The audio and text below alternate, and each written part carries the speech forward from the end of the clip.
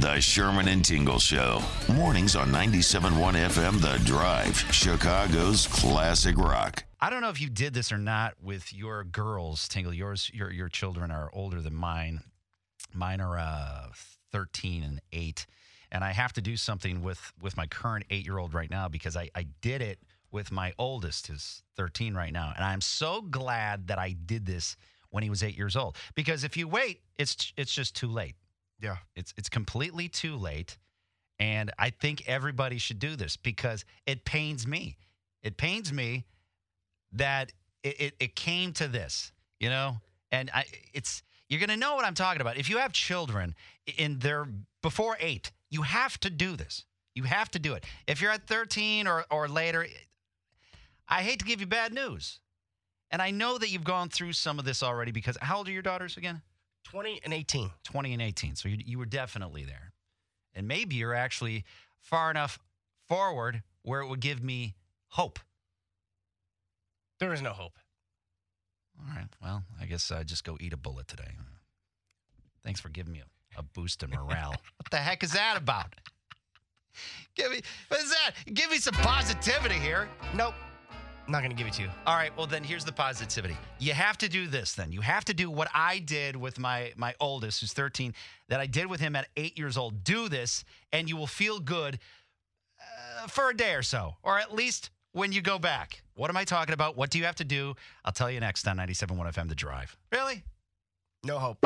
Sherman and Tingle in the morning. I was saying before, if you have kids, and especially if they're younger, you have to do something probably before they're 8 years old or right around there. Because if you wait till 13, it's too late. And, you know, some people are saying, oh, give them a hug or whatever. No. It's not that. Or give them a kiss. No. It's not that at all. The reason I say this is because I'm glad that I thought of this when my 13-year-old, he's 13 now, was 8 years old, and I recorded him. And I recorded this, 4 years ago? So this is my son. Hold on, here we go. You need to do this.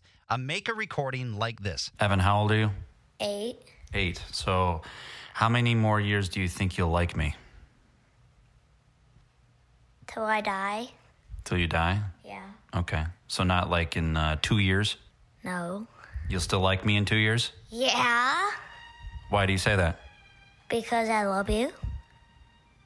Do you think you'll love me in 2 years? Yes. Why? Because you're my dad. What about when you're like 10 or 13 years old? Yeah. You're still going to like me then? Yeah. You're still going to hold my hand from time to time? Yeah. I'm going to remind you of this in about 3 years. Okay. All right. You might as well just tell me you love me now because I know that I'm going to have to play this back in a few years. I love you. I love you too. You have to make a recording like that. Because those days are out the window. I see my son daily, and it's like I have a prisoner from Guantanamo Bay. I go and try to talk to him, and he's 13. And I talk to you. It was immediate. It was like he was given a summons of, hey, you can no longer talk in a sentence. Everything is a one-word answer. Everything. I'll ask, it was yesterday. He went to a basketball game at his school, and he stayed after. And I'm like, oh, how was the basketball game? Good. Did anything happen? Just hung out. Okay. Did you have a good day today? Yep. Listen, I'm not trying to I'm not the KGB here. I'm not trying to get information about the satellites. Let me tell you something right now. Everything's a one-word answer with this kid now. First of all, I told you this a long time ago that this would happen. Yes. Yeah, and it doesn't. My daughter, my youngest one, the oldest one's gone. I don't see her anymore. But the youngest one, she comes home to eat and sleep, and that's it. And it's different for me, and it's progressed over the last few years. And I know it's just a part of progression of as you get a little bit older, usually you don't talk to your parents, and there's things. Friends and social life are more important. But you are uncool now. I get it. I've been uncool for a long time. He just never got the memo. I get it. I understand. No, he didn't know any better though. He thought you were cool, and now as he's older, he's like, wait a second. I can't have this dork around me. You start screaming at a game? Oh, just wait. Wait till you start cheering for him at a game. Will you shut up? He's going to be embarrassed, mortified. Just wait. He's like full bore, all in. All the chips are just, I'm full in. It's so weird because he was the one that would just, I could have a conversation with him like an adult when he was 2 years old. It was ridiculous, like on how much you could have a conversation. You go back and forth, back and forth. And my other son, I love to death, but he's Klingon. And I don't know what he's talking about half the time, so I can't have a conversation with him. He's all over the map. I can't have a conversation. I love him to death, but I can't have a conversation with the other one. Let me tell you this. What? When my daughter was a freshman, when she was doing her freshman orientation, you bring the kid to the school and you're walking around, you're kind of touring. So they had this whole hoopla song and dance. All the high school cheerleaders were like all lined up. Yes. And as soon as you walked in, they started like moving their pom-poms and stuff like that. Yes. And like just me walking in there, me, I put my hands up and I'm like, hey, like that. My daughter was so mortified that I did that. She almost started crying. She was so embarrassed. I'm like, what is your deal, dude? I'm just having fun. Yeah. And it was mortifying to her. It's weird to be in this spot. I'm not used to this spot. It's crazy. And my wife, she took him to school for an orientation because he's going into high school next year, and she was walking around the school, and he won't even go by anybody. It's just it's so bizarre. And I'm sure I was that way. I'm sure. I remember being younger, and it was. I'm sure I was that way with my dad as well. Hold on a second here. Let's go to Phil. Phil, I know that you're probably going through the same thing. Phil in Minooka. What's up, Phil?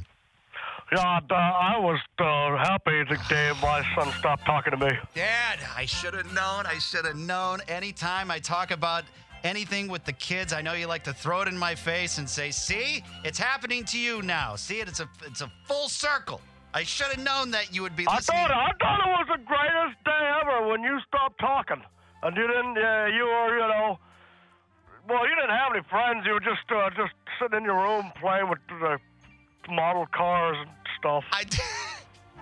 You were doing, me and your mom were we said, oh, Christ, we gave birth to a nerd. Dad, I did both. I did make model cars. I did do that, but I had friends. There was people that I hung out with in the neighborhood. And by the way, when I stopped talking to you, when I was 13 years old, Dad, did I just speak in one-word sentences to you? I don't even remember, because if you ever talked about it, I just ignored you. How do you think we sent you to space camp? Why do you think? To get you out of our lives. Okay. That's why. We were hoping there'd be some kind of accident on the launch pad or something happened to you. That's very nice of you. Come home. That's nice that you thought that I would explode with a rocket. Oh, malfunction. Christ, we tried to ship you off every kind of camp, any kind of thing there was to get you out. Cause we didn't want to hear it. Even if you said one word, it was just irritating as hell. I'm surprised that I was able to last in the house as long as I did. I'm surprised you didn't ship me off anywhere. Was I really that bad of a child, Dad?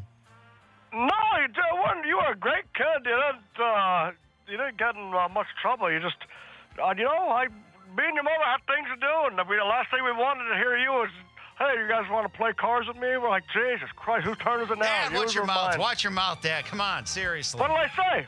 What? Did you have as many problems with my brother Mark and my sister Andrea? No, they were great. I remember having great conversations. We talked about pension plans and retirement, me and your brother. We had great things about money. Your sister and I, we talked about health and beauty.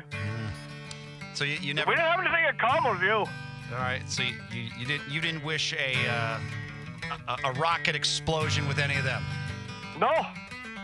Matter of fact, had really great times with them.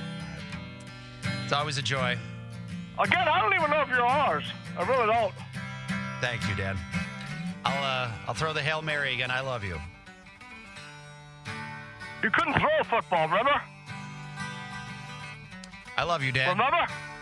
But I took you to the park. I said, hey, let's play catch. And you had to have some kind of shoulder kink, or you could never throw right. I love you, Dad. You remember that, though, right?